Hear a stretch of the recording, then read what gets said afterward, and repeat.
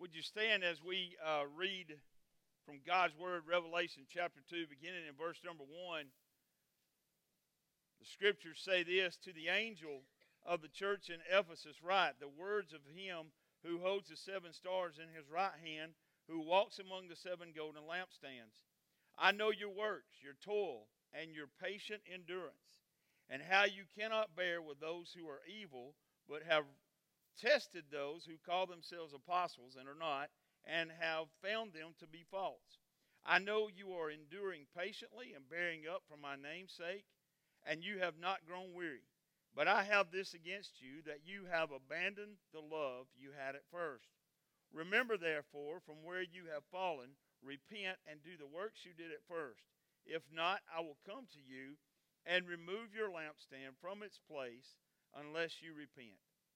Yet this you have, you hate the works of the Nicolaitans, which I also hate. He who has an ear, let him hear what the Spirit says to the churches. To the one who conquers, I will grant to eat of the tree of life, which is in the paradise of God. Father, may Jesus be made much of, and may Jesus be glorified, and may we learn more this morning than we knew when we came. In Jesus' name, amen. This morning I'll begin a series of sermons on the seven letters of Jesus that we find here in Revelation chapter 2 and chapter 3. It's called Encouragement and Warnings for Churches Then and Now.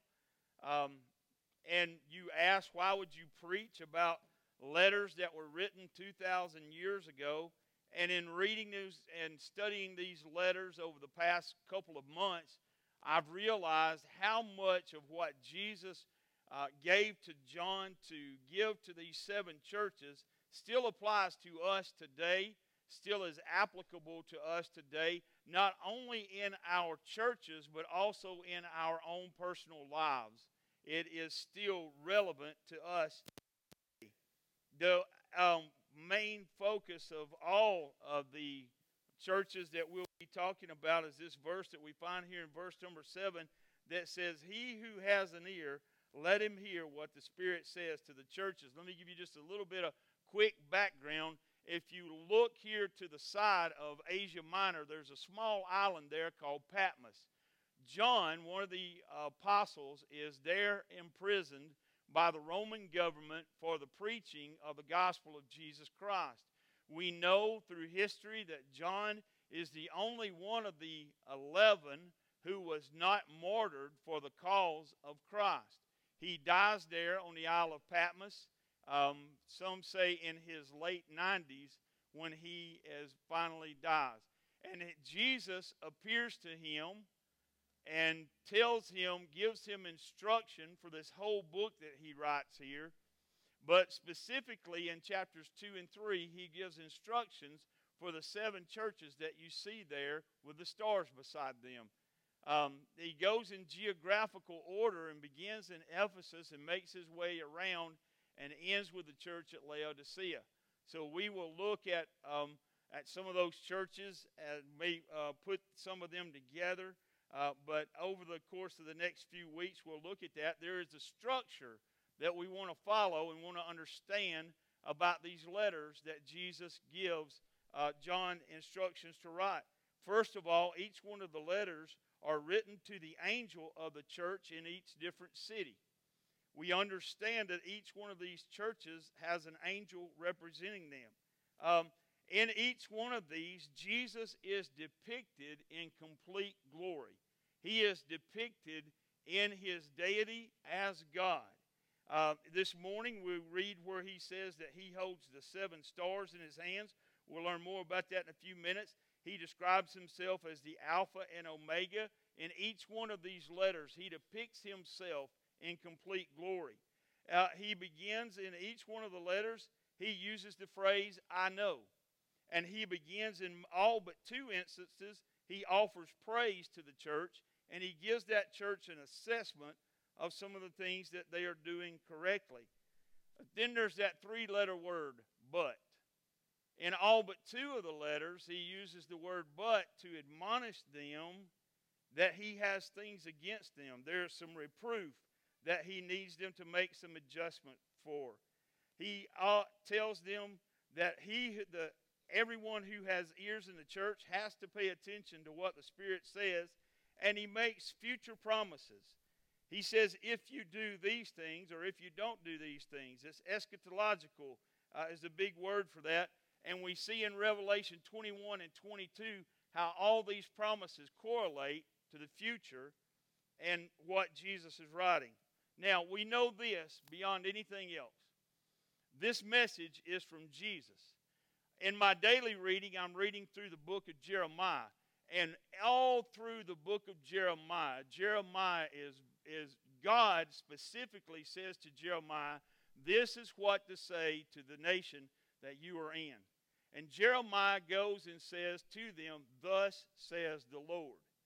Jesus is doing the same thing here as he tells John these things. He says, these are authoritative words from me, and you give these words to these churches, and they are to follow and obey them. It implies explicitly the deity and that Jesus is God here in these words. John, who wrote also the Gospel of John, in John 1:1 says, in the beginning was the Word, and the Word was with God, and the Word was God. So we know the relationship that he has for them. Now, something neat about this is each one of the churches is instructed to read the other church's mail. They're instructed to read and to see what Jesus is saying to the other churches. Now, that can be good or bad for these churches, according to what Jesus writes. So this morning, let's quickly jump into this first church here. We won't have to go through introduction again, and all God's people said, amen. This first letter is written here to the church at Ephesus, and I've titled this, A Loveless Labor. Now, I don't know how many of you have ever been in a situation where you were in a labor or that was a loveless labor. I can remember as a younger man having a job. I went to work. I was about 20 years old, and I went to work at a certain place. And when I got there were all kind of people who were my age, and I made all kind of friendships. And I really enjoyed going to work every day and seeing those people, being around those people, and making those friendships, and began to interact with those people outside of work. But as the years went on, I began to be separated. Most of those people had sense enough to leave and to go somewhere else. I stayed, and I was separated from all those people that I began with. And after I became a Christian, it became apparent to me that I was called to ministry, and I would go in every morning. I worked hard. I worked hard physically every day from the time that I got there when I was 20 to the time that I left 12 years later.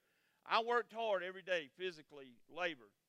But there came a point to where that was all I was doing. I was just working hard. I was just going through the motions. I was just doing what I did every day. I had lost that love and that passion for being there, and I just couldn't wait for God to move me and get me away from that situation. Now, every one of us can probably relate or have been through a situation similar to that. Whether it be a job that you've had, whether it be going through school. I know some of you have been to graduate school or went to get a doctoral. You know that there are points and times during that where it's just a grind, and it's just more or less where you're having to prove that you can do it and get through it. Maybe you've been a part of an athletic team or something where you had a passion for it when you began, but as time went on, you lost that passion. Or maybe there's some relationship that you can relate to. John shares Jesus' letter to the church at Ephesus, and they're doing a whole lot of labor. They're doing a lot of things well, but he points out to them that they've lost the love they had in the beginning of their relationship, at the beginning of their church. And let's look this morning and see how he relates that to them. Let's look first of all in this letter at the takeaway that he gives them. And he begins here with this mysterious saying. He says that I am the one who holds the 7 stars in my right hand and that walks among the 7 golden lampstands. This is where Jesus says that I am someone that is I am God, and I hold the 7 churches in my hand. I am in complete authority of these churches. I hold the leadership of these churches in my hand. They're accountable to me, and what they do, they're accountable to me. And I am the head of the church, and I am ultimately completely in control. And he writes these and lets those 7 spiritual leaders know that they're accountable to him. As he says he's walking among these 7 golden lampstands, he's talking to the 7 churches, but he's also allowing us to understand that we are Christ's representative through our church even today. And he begins this by admonishing them and bragging on them and telling them what they're doing right. Have you ever had to be a part of a review or something? You have someone come in and you've got to review that person, and you've got to tell those people. Isn't it always the best thing to begin by telling that person what they're doing right and begin off on a good foot? And not hit them with all the bad at the beginning, and then at the end, after they're just completely flustered with everything that you've told them how bad they are, then you tell them, oh, but by the way, you're doing a couple of things good. They don't hear that. It's always good. And Jesus begins this letter, and he tells these people, you're doing some really good things. The city of Ephesus has a great, rich history. There are 500,000 people who live here in Ephesus, and it is a place where most of the people from Asia Minor have been to, because it is a great city of commerce. It's a great city of trade. And so thousands of people come to Ephesus every year to trade and to do business there. But also here in the city of Ephesus, there is a great temple to the false god called Artemis. Now, this church is established. If we know our church history, we go back to Acts chapter 19, and we know that Paul established this church there in Acts chapter 19, and we see so many as Luke is giving the account of their time there. Paul begins to go and he begins to lecture, and he begins to take what we would call the Old Testament scriptures. And he takes those Old Testament scriptures and he proves to all these people who are coming there to worship this false god that Jesus is the fulfillment of all these things that have been written, and that Jesus is the Christ, that he was crucified for our sins.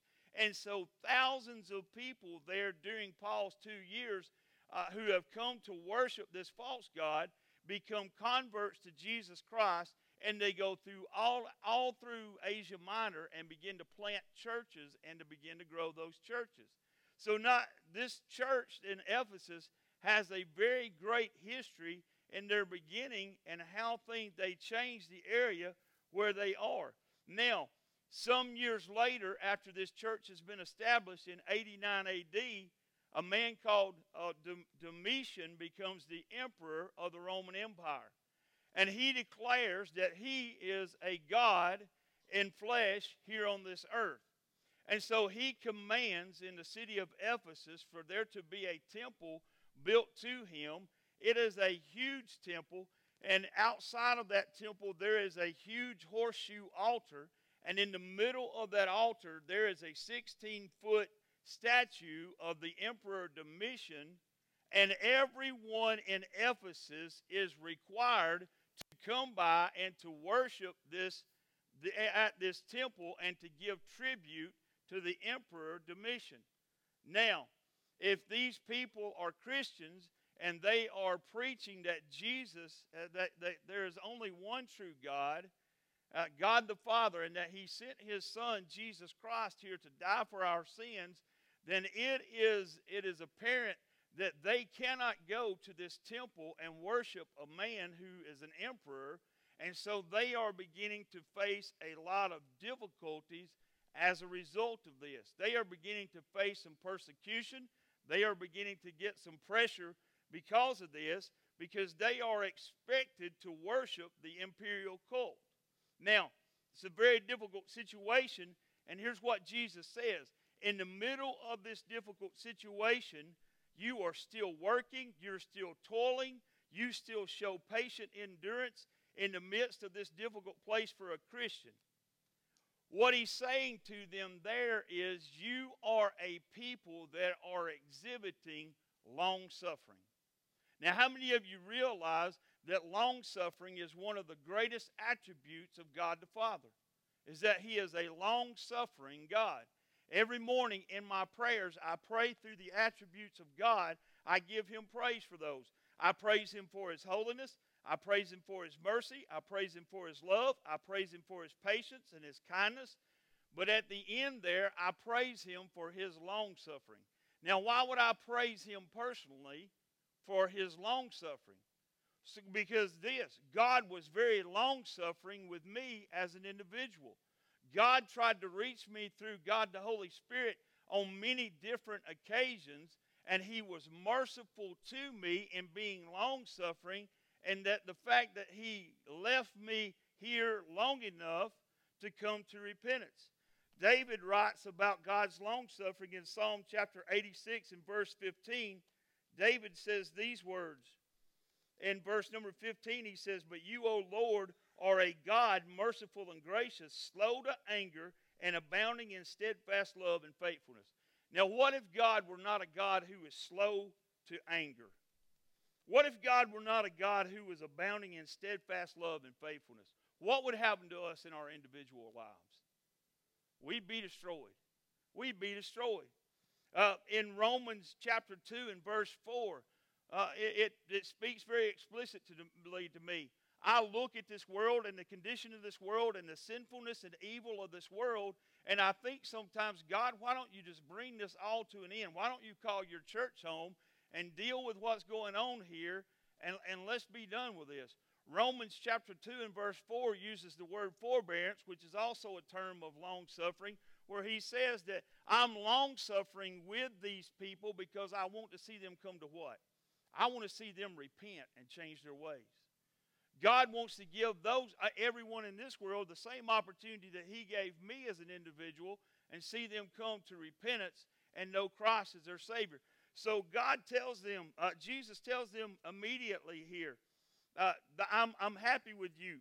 1 Peter 3:20, Peter gives the example of where God's long-suffering ran out with mankind. When he gives the account of Noah and building the ark, and Noah spending 120 years there building the ark, and there was finally a point to where God had enough of mankind, and He destroyed the earth with water. And we know that someday in the future God will destroy this earth again, but with fire. So we know that even though God is long-suffering, there is a limit and a time to that. Then he goes on and says, you are a doctrinally pure group of people. Look at the end of verse number 2 here. He says, I know your endurance. I know you are enduring patiently. No, go back. I'm on 3. I need new glasses. I apologize. He says, I know you cannot bear with those who are evil, but have tested those who call themselves apostles and are not, and found them to be false. You see, the Ephesians are surrounded by an evil culture, and they hate the evil that they see. God says He gives them an example of a group called the Nicolaitans. We don't know a lot about that group, but we know that they were teaching falsely against what Jesus had proclaimed. And God says to them, Jesus says to them, I see that you even hate the Nicolaitans, and I hate what they're doing. You know, he's telling them, you know the scriptures, you know what Jesus, you know what I have said, you know what the apostles have written. And as a result of that, you know what to embrace and what not to embrace. Now contrast that with today's church. Today's church, the Church of America, we not only don't show our dislike and disdain for what is false and for what is evil, we embrace it. We embrace it and imitate it. We, as the pastor who was here last week, our guest preacher said, we as Christians, we look the same as the world. We do the same things that the world does. And in our churches, we are not trying to be a distinct. What is the modern church doing? The modern church is imitating the culture that they see outside and bringing the culture of the world into the church. And what do we see as a result in the church? The church has become very weak and powerless because we have decided to be more like the world than we have to be like Jesus Christ. That's where you say, Amen. Thank you. Um, they know, these people know the words of Christ and the apostles, and they're able to expose those. Jesus says there are a lot of people who've come through Ephesus who have claimed to be apostles and who have preached and who have said, this is what God says and this is what do and this is, and you know the writings of the apostles, you know the teaching, you know what has been established, you know these things well enough that you can expose those things. Now, in our pulpits today, most preachers will not take the time to tell you that there are false prophets out there in the world that you need to be afraid of, that you need to tune out of. I could go through a list of names this morning, but I don't want to offend any of you because you're probably reading their books and watching their television shows. I'm not going to offend you and tell you that T.D. Jakes. I'm not going to offend you and tell you that T.D. Jakes belongs to a sect of Pentecostalism that says that there is only one member of the Godhead, and that is Jesus. I won't offend you and tell you that this morning. All right? I'm not going to offend you and tell you that Kenneth Copeland believes in in modalism, which says that there is a God and that sometimes he appears as God the Father, sometimes he appears as God the Son, and sometimes he appears as God the Holy Spirit, but he's never all three at one time. I won't offend you and tell you that, okay? All right? Some of you are mad. I'm going to move on. I'll skip Osteen, all right? All right? But here we need, listen, here's the point I want to make to you. You have God's Word. You have God's Word. You have no excuse not to know God's Word and be able to see these things and be able to understand these things and to be able, when you hear those things, to say, that's contrary to what God's Word says. You may be someone just sitting on a pew. Don't think you're someone just sitting on a pew. You need to know this Word just as well as I do. Amen? You want to know why? Because if I say something that's false and wrong, you need to be able to, sitting in that pew, be able to say, he's wrong right there, and I need to take this word tomorrow and discuss it with him. Don't think you can't because you can. All right, there is error. There is great error in this world today. The biggest church in America, the pastor of that church preaches that Mormons who believe, listen to me, Mormons who believe that Jesus is the spiritual brother of Lucifer, who is Satan, and believe that Jesus was a created being and is not God in the flesh, was never God in the flesh, and believe that God the Father was actually a creator. This is what they teach. And the pastor of the largest church in America said, well, Mitt Romney said he believes in Jesus, so the Mormons must all be okay. You need to know God's Word. You need to know. Michael, you're meddling. I am meddling because I love you. And I don't want you to spend your time wasted following after these things. So Jesus admonishes these people and tells them, this is the good things that you're doing. But then he continues in this takeaway and he says, your labor is much, but your love is missing. And here's the problem. In verse number 4, he says this, but I have this against you, that you have abandoned the love you had at first. Now there's two views of this interpretation. One view holds that Ephesus has lost its early love for Jesus Christ, and the second view is that the Ephesian believers had lost the love for one another, their love for one another, and that Jesus is telling them you need to revive the compassionate works you did for each other at first. I tend to believe that both are true because both go hand in hand. When I am completely in love with the Lord Jesus Christ, who else am I completely in love with? I'm completely in love with my brothers in Christ. When I am completely in love with the Lord Jesus Christ, then that love overflows and spills over into my love for God's people. All right? Now, when I am expressing love for God's people and the people of this world, then what does it show? It shows that my love for them is a reflection of whose love? Of the love of Christ. So to me, Jesus is pointing out to here, your love, this love that you have lost, goes hand in hand. You've lost that passion and love that you had for me in the beginning, and it reflects in how you love other people that you are around. So Jesus is saying this is what's missing. Your love is missing. Think about Paul's exhortation to the Corinthians. In 1 Corinthians chapter 13 and verse 13, Paul says this to the church at Corinth. He says, you have these three things, faith, hope, and love. Which is the greatest of those three things? Love. Love is the greatest of those three things. He affirms what Jesus has said to the church here, and he says, what Jesus is saying is, your love for me and your love for one another is what is missing here. Jesus said these words in John 15:13. He said, greater love has no one than this, that a man would lay down his life for his friend. Jesus is saying in the beginning here, you had this type of love that you were willing to lay down your life for each other. You were willing to lay down your life for me. You've gotten very busy. You're busy about going about doing things and working, but you're not exhibiting that love that you had. And what he's saying here is, I want you to begin to pray for this type of love. It's the type of love that you and I should pray for every day. So we see the takeaway in what he says to the church here. Now let's look at the turnaround.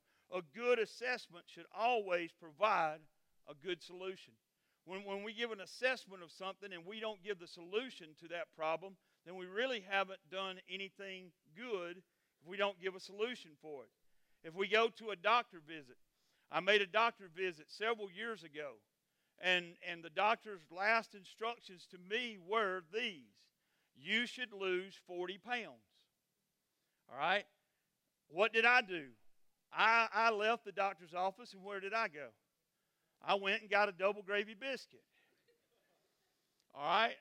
The admonition that the doctor gave to me didn't go real well.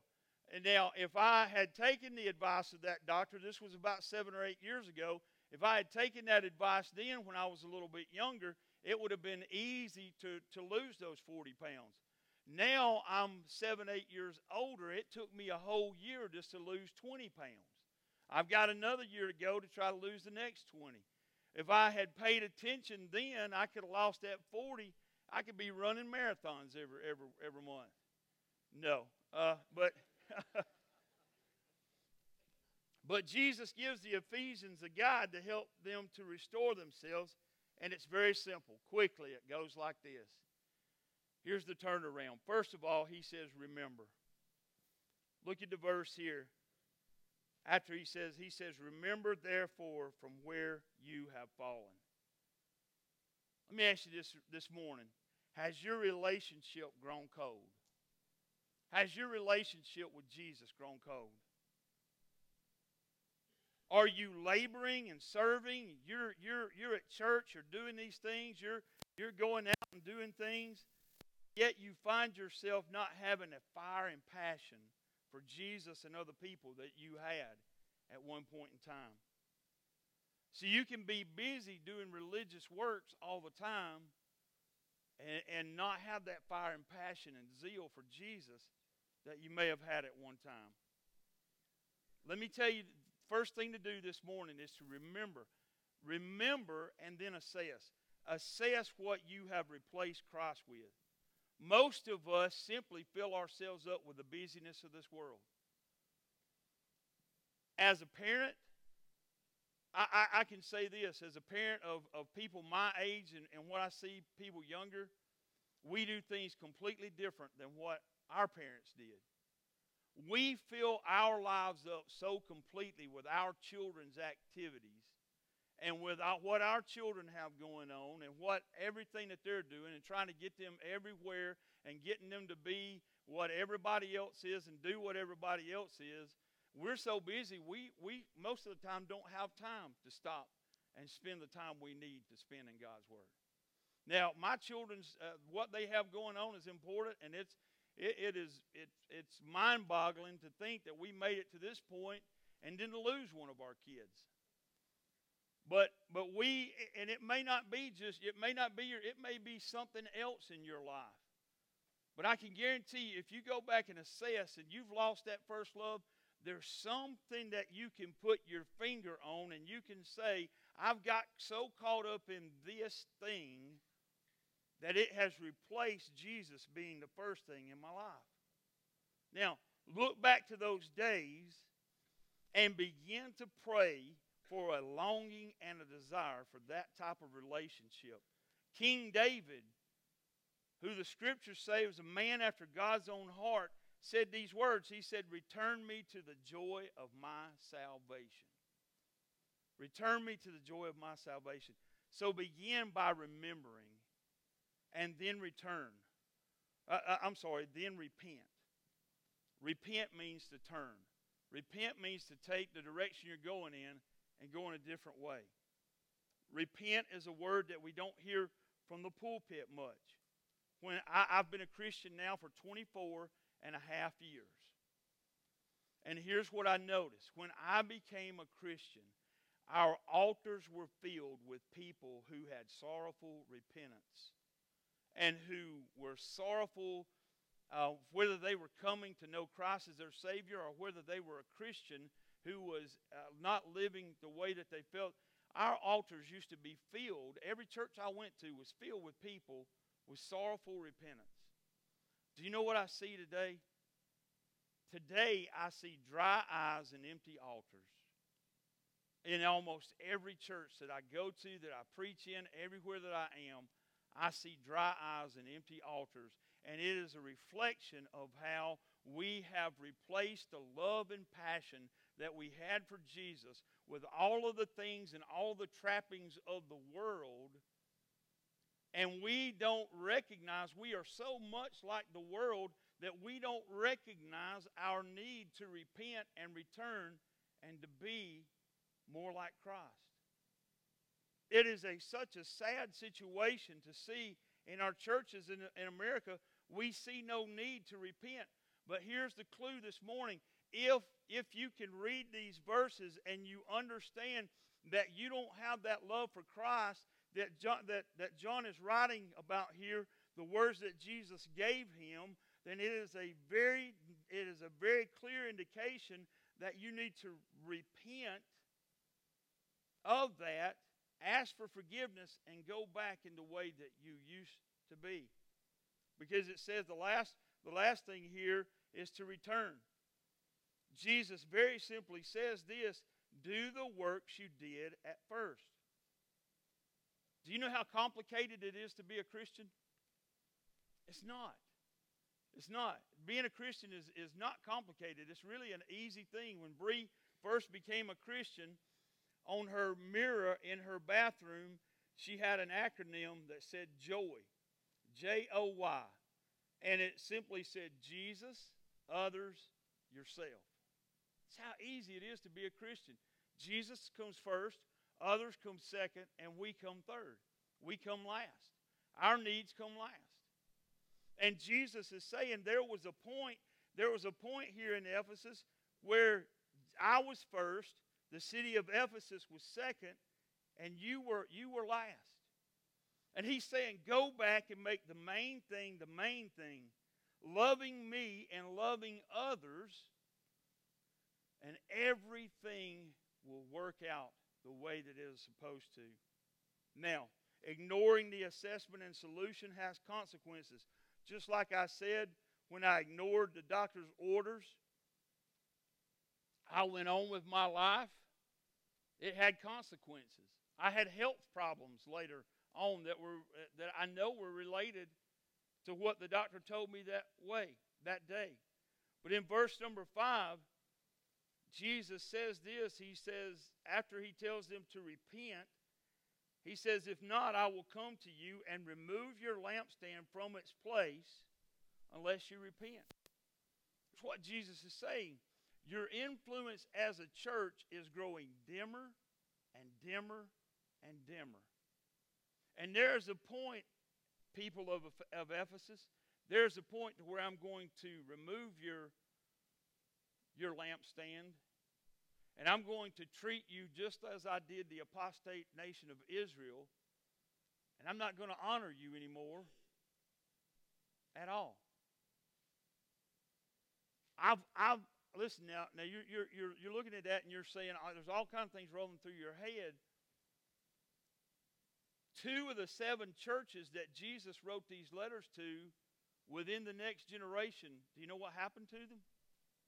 They ceased to exist. Because Jesus gave them a warning and gave them an assessment of what was going on, gave them the adjustment that they needed to make. They ignored that, and what happened? They ceased to exist. Powerful, mighty churches that were doing great works for God at one time ceased to exist.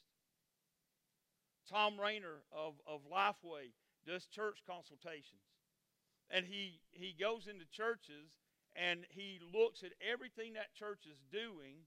And most of the churches have either plateaued or they're declining. And they asked Tom Rayner to come in and give them an assessment of everything from their facilities to their services, everything they're doing. And Tom Rayner says this, what is most heartbreaking is this, is that I give them a complete assessment. They ask me to come in and give the assessment. I give them the assessment. They meet together and read it. And 9 times out of 10, they say, well, he's wrong. And he says in about half of those situations, 5 years later, those churches don't exist. Now, over the course of the next few weeks, we're going to look at these things that Jesus says. And we're going to see that in our modern society, there are churches who are ignoring everything that Jesus says here. And I think that, and help me with this, Darren, you may, there are like 7,000 churches a year that close their doors. That may be a lot. There are 1,500 ministers every month who lead the ministry. And I think it's 7,000 churches in America every year that close their doors. The past director of missions for Calhoun County, before he left, he told me, Michael, it is so important for First Baptist Piedmont to exist and survive and thrive because there are 25 churches in Calhoun, 25 out of our 90 Southern Baptist churches in Calhoun County will cease to exist 3 to 5 years from now because they just won't do what God is making obvious for them to do. And it is important for your church to stay here and to thrive because those believers are going to have a place to go to. We can't ignore the assessments that God makes to these churches. And finally, he gives them a promise. Now, he says, if you do these things, if you listen to what the Spirit is saying to these churches, he says, to the one who conquers, I will grant to eat of the tree of life, which is in the paradise of God. The tree of life is first mentioned in Genesis 2, verse 9, where it was one of the places that God gave Adam and Eve access to. It was for their nourishment and for their healing. In Revelation chapter 22, John writes about and gives us a description of the New Jerusalem. And there in the middle of the New Jerusalem is what? The tree of life. The tree of life that is there for our healing and for our nourishment.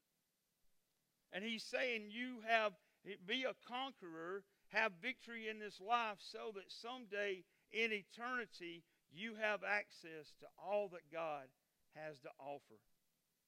Now,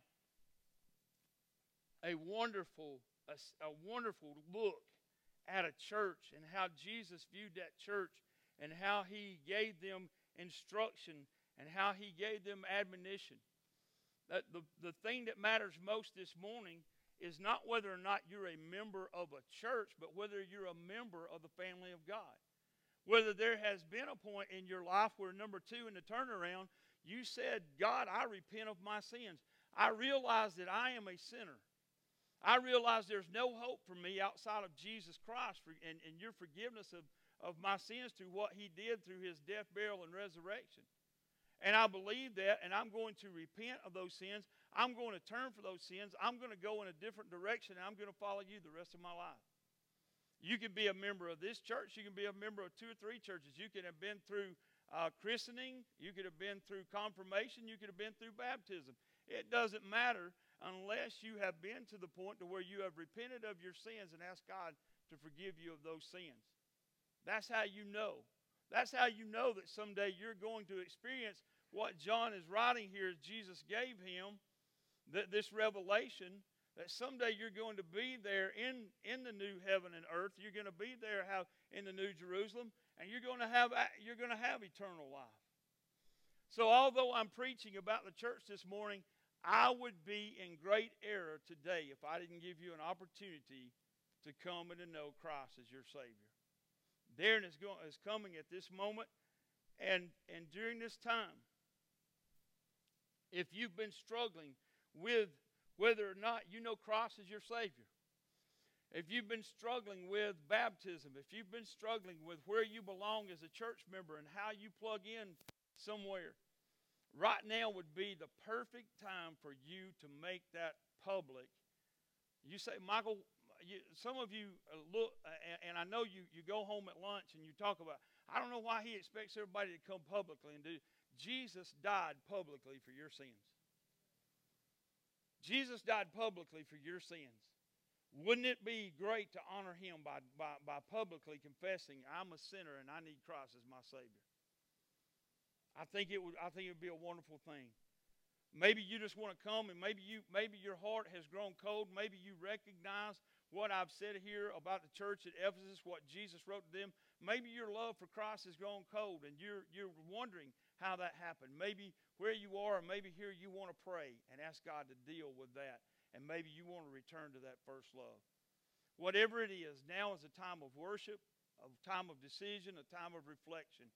Would you use it wisely as we stand? Father, thank you that we've come to this moment in time. Father, I pray for God the Holy Spirit